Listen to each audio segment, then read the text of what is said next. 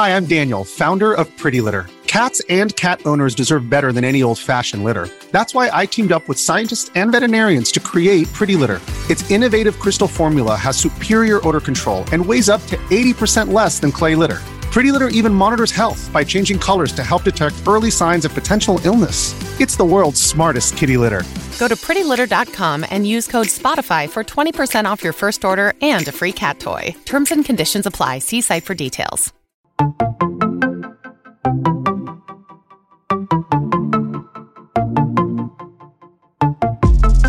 Hello and welcome to this week's episode of Is This Normal? Today we are talking all things screens. Like, we spend a lot of time looking at a screen to do with work, after work on our phones. I know my screen time notification every Monday scares me. I don't know about you, Sheena. Oh yes, I am terrified. I actually turned that notification off because it scared me so much, especially during lockdown over the last year. I think we have been absolutely bombarded with screens, and even more so because what else is there to do when you're at home? You're on the screen for work, and then after work you just can't seem to detach and set your phone down, which I know is very, very hard in our line of work. But I mean, are we putting too much of an emphasis on the negative aspect of screens? I know we do worry about our children and iPads and too much screen time and TV. So, I mean, it'll be interesting today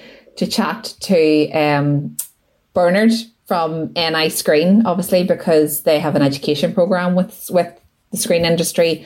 And we know Northern Ireland is booming with that sort of thing at the minute. So it'll be very interesting to hear, what are the positives, because we do probably worry as parents. We do. We spend so much time worrying about screen time. But maybe there's some positives to find out now.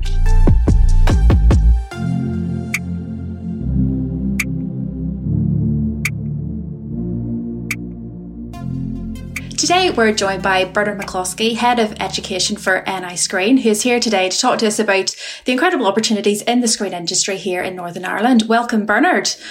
Can you tell us a wee bit about the Education Department for NI Screen and the work that you do? Well, in Northern Ireland Screen, we describe ourselves as an integrated agency. Basically, that means that we try to integrate our industry activities with our education and film culture activities. And on the education side, we work closely with schools and partners who help deliver training for teachers and young people. So we would work with the Creative Learning Centres, the Nerve Centre in Derry, Londonderry, and Nerve Belfast, and the AMA Centre, which is an education authority facility in the centre of Armagh. On that matter then, Bernard, obviously we are surrounded constantly by screens ourselves, and it's something in terms of screen time that we do worry about with our young children. I know Sarah and I are obviously both mums of young toddlers, and you do worry about maybe they watch too much TV or they're influenced by too much screen time. But I think when children get older, especially when they start school, that aspect of their lives can't really be avoided, and that's something that has to go with technology developing. But we know at NI Screen you guys focus on digital skills and literacy, which is obviously really, really important as career progression. So can you talk us through kind of why these skills are actually important, and why as parents we probably shouldn't be as afraid of screens as we are? Yeah, I suppose things have moved very rapidly on the technology side over the last 10 years and more. When I started in this particular business, I was working with very limited resources with teachers in schools. That has changed dramatically over the last number of years, and I know parents and teachers do worry about the amount of time that young people spend on screens and with various devices. The mobile smartphone is the one that's really changed everything in terms of accessibility. And like anything, I suppose you need to start working with these devices early on with your children and introduce them in a kind of organized way. I know it sounds, I'm making it sound easy, but it can be difficult asking them to limit their time on it and only at specific times to use it. But once they reach the kind of teenage years, it's virtually impossible to police. So what we try and encourage is to give young people and those working with them, parents and teachers, the kind of a set of rules and principles to work to as well, so that they're not going to be harmed by the activity. There's still, I mean, even in my day, we my mother used to say to me, "You're going to end up with square eyes watching that television," because I would sit watching telly quite a lot as a teenager. It's what you do. And it's how you gain your information about the world. So you can learn an awful lot through these devices. They are channels to the rest of the world, but obviously good and bad can come via those channels. So you do need to be careful. So what you really need to do is to provide children with the skills to be able to interpret and know when things could be dangerous or they could be getting into dangerous areas, and to try and avoid that, and teach them how to do that, and have an understanding about the harms that can happen to them as well is the important thing. So it's about education. And I know, like you said, you do worry about how much time they spend in front of a TV. Like my wee boy loves Fireman Sam, and anytime he wants to watch it, he just goes, Nini, Nini. But it's trying to, I suppose, set those boundaries. Like you say, like we decide when he's allowed to watch some cartoons or something like that. But screen time, it is an important factor then in our children's lives, as they are getting older. But Northern Ireland, we don't actually have a digital education strategy. Would you mind explaining, I suppose, a wee bit about what a digital education strategy would be, and, whether our children are at risk of being left behind because we don't have one here in Northern Ireland? Well, it's not strictly true to say that we don't have a digital education strategy. We don't have an overarching digital strategy in Northern Ireland across industry and schools, which is a bit of a gap. Other nations do have that, which is helpful because they can agree what kind of skills are required. And let's be honest, we will all need these digital skills into the future. There won't be a single job in the country that won't require them. Whether you're doing manual labour right through to high-powered executive jobs, you will need those digital skills.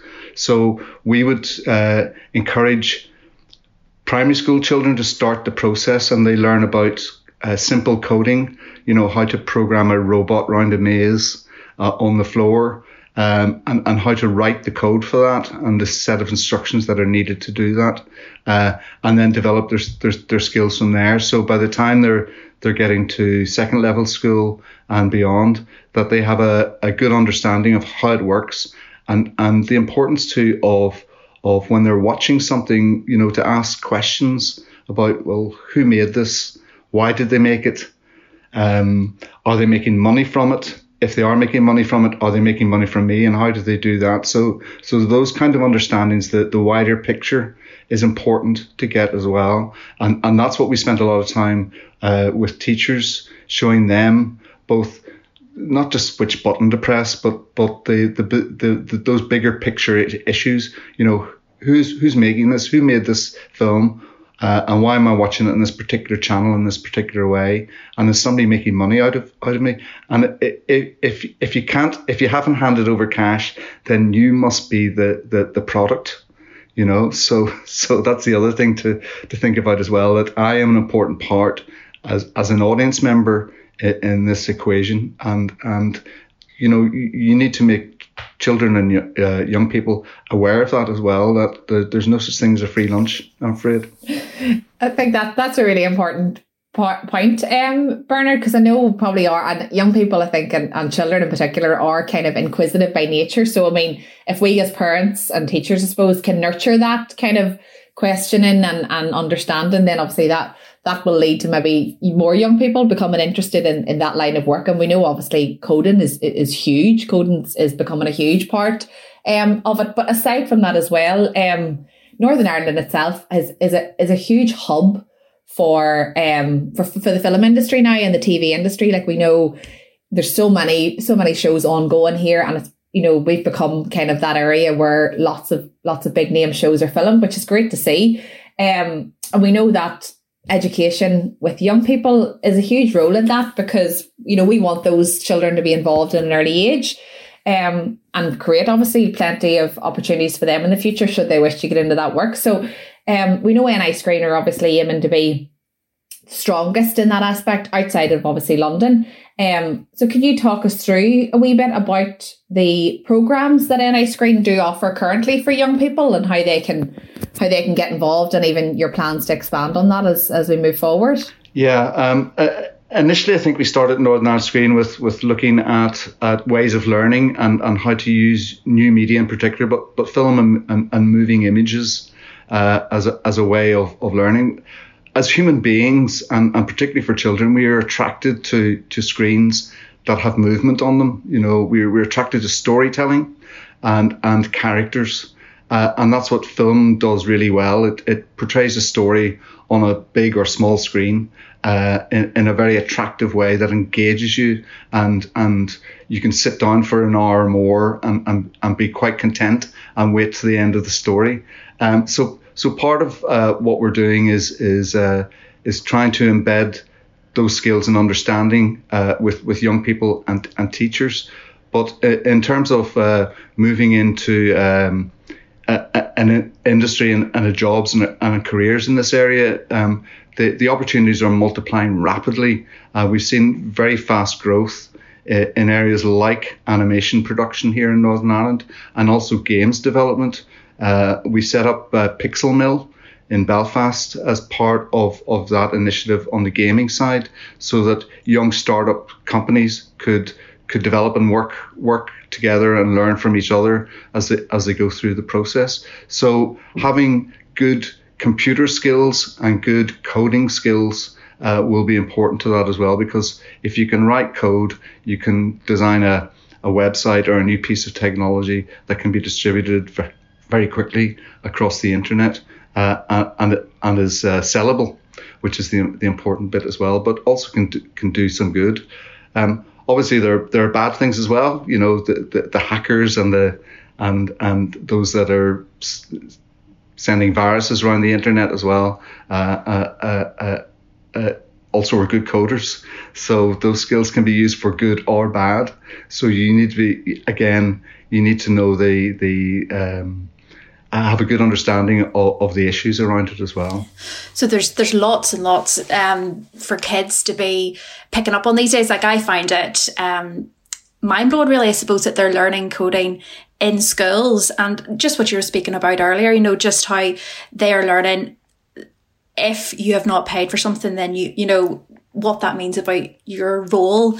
And it's quite fascinating. I'm sure just the line of work that you're in, watching how children are becoming more skilled, I suppose, than older people, really, you know, when it comes to coding. I mean, I wouldn't know anything about that line of work compared to, you know, maybe some primary school children.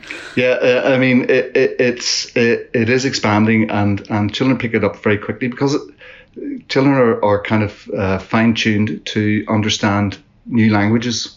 You know, they learn from the day they're born. They're learning a whole series of different languages, but the big one obviously is speech.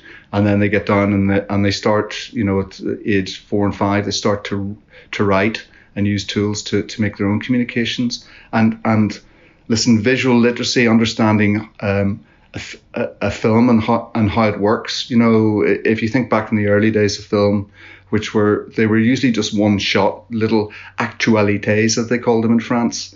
You know, a recording of people leaving the factory at work, or a train pulling into a station, people getting on and off.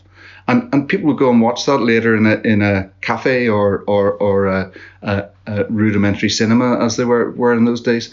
And then filmmakers began to think, well, if I take that shot of the people leaving the factory, and then we see them later in the cafe or going home to dinner, and I join those two pieces of film together, it will tell a bigger story, and I can feature maybe a close-up of one of the characters in it. And suddenly there's a whole new language being developed around film and what it means and what it dissolves when you mix one shot with another means time is passing. And is it time in the future, or is it time back before? So all that language was starting to develop in the early turn of the last century and into the 1920s, when everything was still silent. There was no soundtrack to these stories, so they had to put captions up to tell the stories onto the screen. And that language developed, and it's actually very, very sophisticated. And believe it or not, 3 and 4 year olds understand it. Well, you know, when you sit with a 3-year-old, that they understand exactly what the story is, who the main character is, what their names are, what's going to happen next, who's the goodie, who's the baddie. All of those things are told, and it's a separate language, and we've been able to adapt and develop that over the years. So what we're trying to do now is to take those skills that we had, that we learned when we were 3 and 4 years old, and make sure that people understand how to construct them and control them. You know, it is that thing about when you watch something, asking the question, who made this? Why did they make it? What do they want me to do? And if it's just handing over £5 or £6 for a cinema ticket, then you kind of understand what the deal is. But if you're doing it on the internet and it appears to be free, so those questions you ask yourself, somebody's making money out of this. How are they making money? And then you suddenly realize, oh, I'm the market here. So the ads that appear or what they ask me to do at the end of the viewing is important as well. So understanding all those elements, I think, is vitally important. But you know, there's no better way to understand it than if you are creating and taking control of the process yourself. So that's the great value of the internet and social media, is that it's put power back into the user's hand rather than the big companies. So the big companies are there as well in the background, you know. They're putting the pipes together that everybody can talk to each other. So you do need to ask those questions and understand where the messages are coming from and why. And I suppose we've seen that with young people setting up their own YouTube channels. You know, they've seen then how they can put their content out there, how they can use it to make money. Monetizing an idea is an important part of the process. And look, human beings have been doing it for a long time. It's just that the new technologies and the new media have allowed us to do it very rapidly and to reach very big audiences very quickly, which before was always a problem because you had very limited choice of how you get your message out there. But now with electronic communication and the internet and social media, it's virtually instant. You know, it's so fast. It's rapid, and you can develop audiences very quickly, and you can make money very quickly as well if you've got the right idea. And you know, 10, 15 years ago, if you'd said, you know, a young 15 or 16-year-old can be making hundreds of thousands of pounds or dollars a month by broadcasting about their makeup or their fashion sense or whatever it is, you go, no, you would never do that. You know, you need to put a lot of money into productions to get big audiences. You know, we've seen how the broadcasters do at the BBC and people like that, and the filmmakers.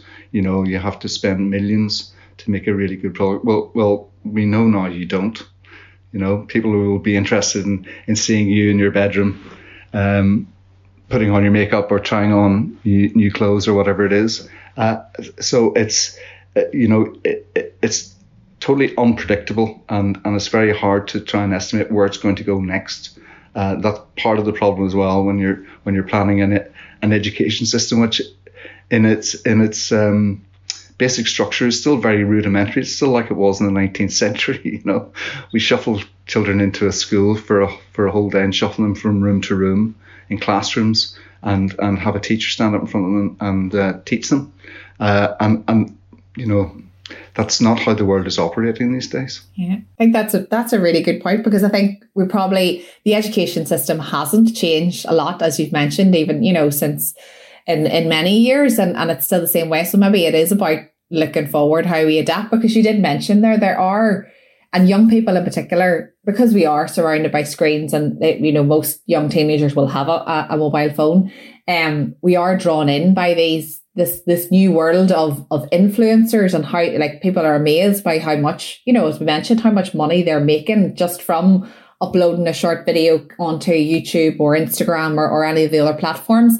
But even it actually goes a lot younger than that. I know my son is just 3, and if I put on like kids YouTube for him to watch some of his cartoons, I've noticed as well some of the, like there's really young children around his age who are, and once kind of I realized they were quite popular online, I started to look into them, and some of them are making millions at a young age in America and Dubai.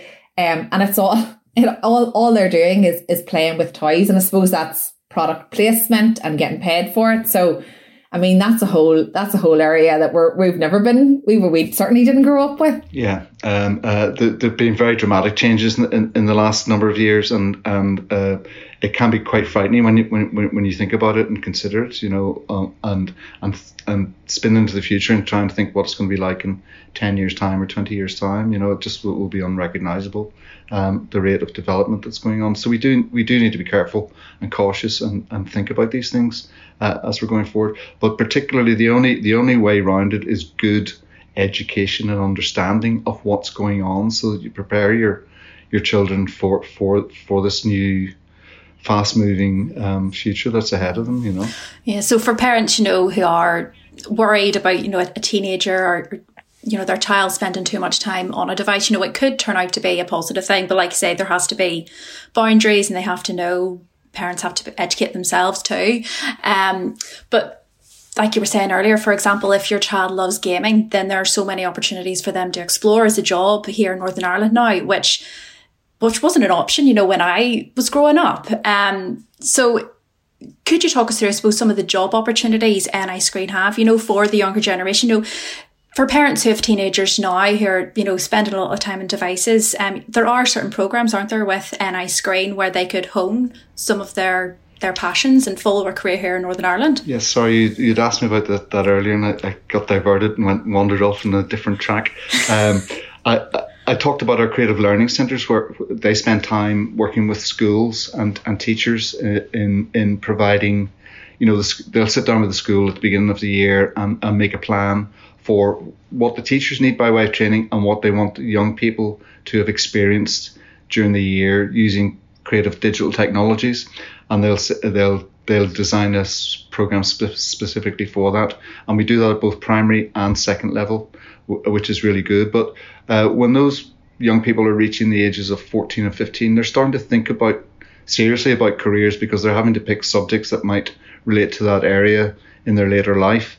So we've introduced a couple of programs at that stage to inform them about what choices might be available. And we have one of the programs that we work with very closely here in Northern Ireland is one called Into Film, and they run after-school film clubs in schools in Northern Ireland. In fact, it's a UK-wide initiative. It's funded by the BFI in London with lottery funding.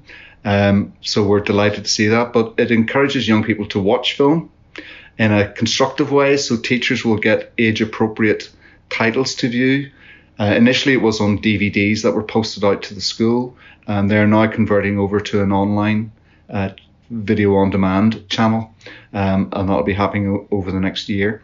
But there's plenty of teacher resources for those films as well, so the teacher can use them either in class as part of the curriculum, which is not against the rules, and they can get a better understanding of various areas, including foreign language films as well. So it's a really exciting dimension. But one of the other programs that they've developed is a careers program called ScreenWorks.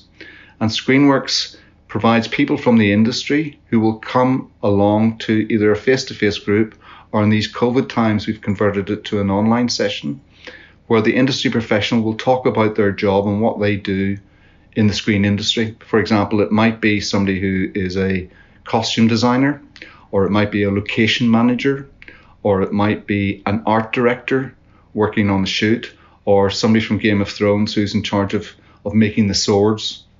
Those kind of jobs that you may never think about. You know, when you ask young people about, well, who's in the film crew, they'll name things like, well, you need a writer, script writer, you'll need a director to tell the actors, you'll need actors, and a camera operator.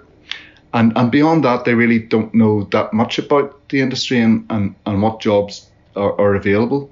And what we've been saying is that to make a series like, for example, Game of Thrones, which made 8 series over a period of about 10 years, it takes a city of people to do that.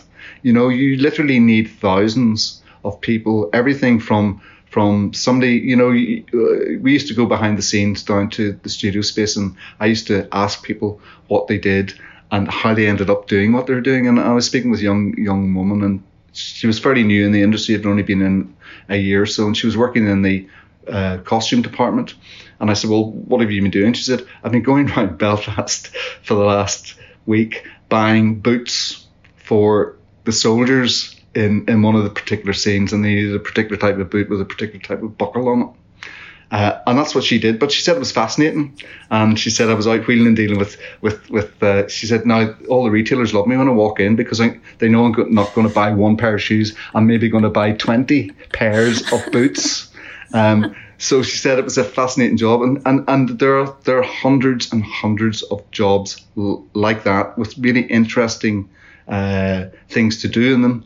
And they contribute to a bigger whole, which is a really blockbusting series or whatever it is. So those types of jobs are important to make people aware of it. And you talk to people in the industry and they say, we need more joiners, we need more set constructors, we need more art directors, people who can decorate a set and make it look like a real location, or blend one location into another, taking bits of it and modernizing. So all those jobs and craft skills are really important, but also we need people to run the businesses. So we need people who've got good business skills, or maybe have got a legal background because they're used to drawing up and dealing with contracts, which are everybody in the screen industry has a contract of some sort, whether you're an actor or whether you're a painter or a stagehand, you will have a contract with the producer. So all of those things require skills and people to do them. That's it was fine. We managed with Game of Thrones because we had a very good core crew of people here. But the minute another production comes in and wants to shoot, then you're putting pressure because you're literally running out of people. So that's what we've been trying to do over the last while is make sure that there are enough people starting their careers and moving through the industry, getting the experience that they need, and building their CVs as they go through. So all of those opportunities have been growing hugely. And the big anchor for a lot of that work has been the studio spaces in Belfast. The Titanic studios and the Belfast Harbour studios in particular have driven a lot of that. So scheduling work into those spaces, and we found since the streamers have started to grow so fast, the Amazons and the Netflixes, the demand for studio space has increased exponentially over the last number of years. It's not just here in Northern Ireland; it's right across Europe, and the UK is particularly busy too. But we could be filling those spaces more regularly if we had more space. So Belfast Harbour Studios has a plan to expand at the minute. We're looking at virtual studio spaces as well, and that's a whole new area of technology which needs to be developed. So 3D portrayal of spaces and putting actors into those spaces will be the way. So instead of having to ship the whole crew out to Morocco to shoot a desert scene, they can be done here in Belfast in a studio, in a virtual studio. So we're also developing those spaces as well over the next couple of years, which is really exciting. But we will require good, high quality technicians and skilled people to run those spaces. I think that is hugely exciting, Bernard, to hear about all those opportunities. And I know that might go some way to alleviate parents' concerns around, screens and thinking, well, actually, if my child has a passion for this type of work, by all means, the opportunities are endless in terms of, the aspect of the film industry or the screen industry you can go into. And we know as well, we touched on animation earlier on, and again, there's some great TV shows for children that have come out of Northern Ireland. For example, we know obviously Pablo, which was pretty groundbreaking in the work that it did in terms of inclusivity and raising awareness of children with autism, as well as Puff and Rock, which is another one which we know is available too. So I mean, parents will still have concerns, especially as Sarah and I mentioned, parents of younger kids who, maybe do become fascinated with an animation or a show and just ask to watch it constantly, because we all have that enduring battle at home. I mean, what's your advice for parents in terms of the types of programs they should be, exposing their children to at a young age? I mean, is there any particular ones that you would say, well, like Pablo probably, for example, is a good one to introduce in terms of when they go to school to learn about, not everybody's going to be the same as them. Mm-hmm. I mean, look, in an ideal world, and if we're all ideal parents, we would be doing our research and making our plans and deciding how much screen time our child should have and what they should be watching at a particular time of day and when they stop watching and all the rest of it. But as you know, the challenge is when you're having to deal with a 3 and 4 year old who know exactly what they want to do, and there's they have ways of persuading you, whether you like it or not, to do these things. So this is a kind of, in theory, in an ideal world, conversation. What you would do is you would research anything that your child is going to view in advance if you can, but that's not always possible either, So my advice would be, in the first instance, is to sit and watch it with them. And see what they turn on, and for you to check it out as a parent and see if it is appropriate for their age and whether they'll understand what's going on, or whether there's stuff that worries you and you think, no, maybe they shouldn't be watching this until they're a little bit older. So check it out first. If you can't watch it, read up about it on the internet or whatever. There's always very good information on the internet. The Internet Movie Database is there, and it covers most film product and most television product as well. So you'll get a list of, you'll get a description of what takes place in the production and who made it and who wrote it and directed it and whatever else is. There's a wealth of data on it, but it will give you a basic outline, and it will also give you an idea about where age appropriateness in terms of who should be watching it, and whether it has got a parental guidance note on it or whatever, So those kind of things, do a bit of research in advance would be my thing, and try and make the most out of it. I spoke earlier about Into Film. They do fantastic resources, some of which are free to download from their website as well, about film and things that young people can do, especially during these lockdown times, when there was a lot of screen viewing taking place, and parents being really challenged as to what was appropriate and what they could do. So the great stuff, the great thing about the Into Film material is that it comes with resources, learning resources, so that if it's a particular setting, say it was set in a country in Africa, then there would be a whole load of information about that country and visually interesting things to explore about the setting of the film as well. It's those kind of things where you can get real educational value out of a screening. So it's not just the story and the characters, it's about the setting or the period of history that it's focused on, which are the learning opportunity moments that we try and look for in film titles. That's really interesting. I suppose I hadn't heard of some of those resources that you've mentioned. So it's definitely something I'm going to go back now and have a look at as well, to see, make sure he's watching age appropriate content at the moment. But there's so many points, that you've covered there that have definitely given me a lot to think about when it comes to screens, and about, educating our children as well around the digital age that we're in now. No, I think you're quite right to focus on them when they're younger, and you can influence them more. As they get older, it's harder. Look, they have self-choice and selection and things, and you need to make sure that whatever guidance you're giving goes in early, so they got it in their heads,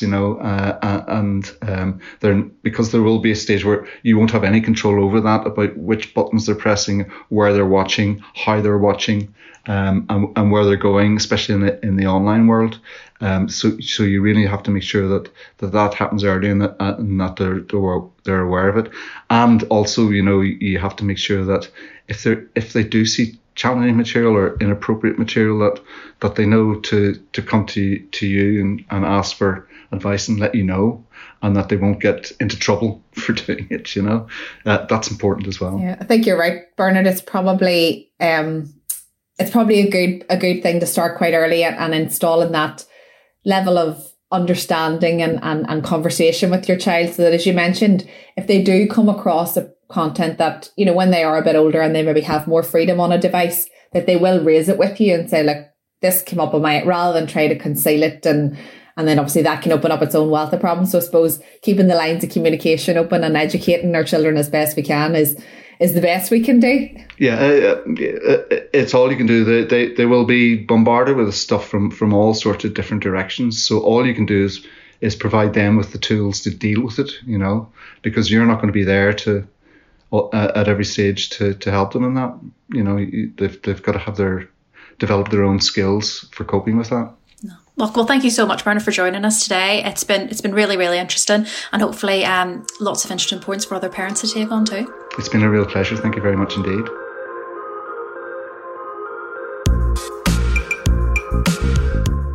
So after that, it's not all bad. Screens aren't all bad. I mean, I think, listening to someone like Bernard, obviously, who has a wealth of experience in that area, but to hear about the endless possibilities for, young people coming through who have that desire to really want to hone in on their skills with screens and coding even, and all that side of things that we probably we're worried about in terms of too much screen time. I think it's probably like anything else, any form of new technology, we kind of just get a bit like, oh, too much of that's bad for you.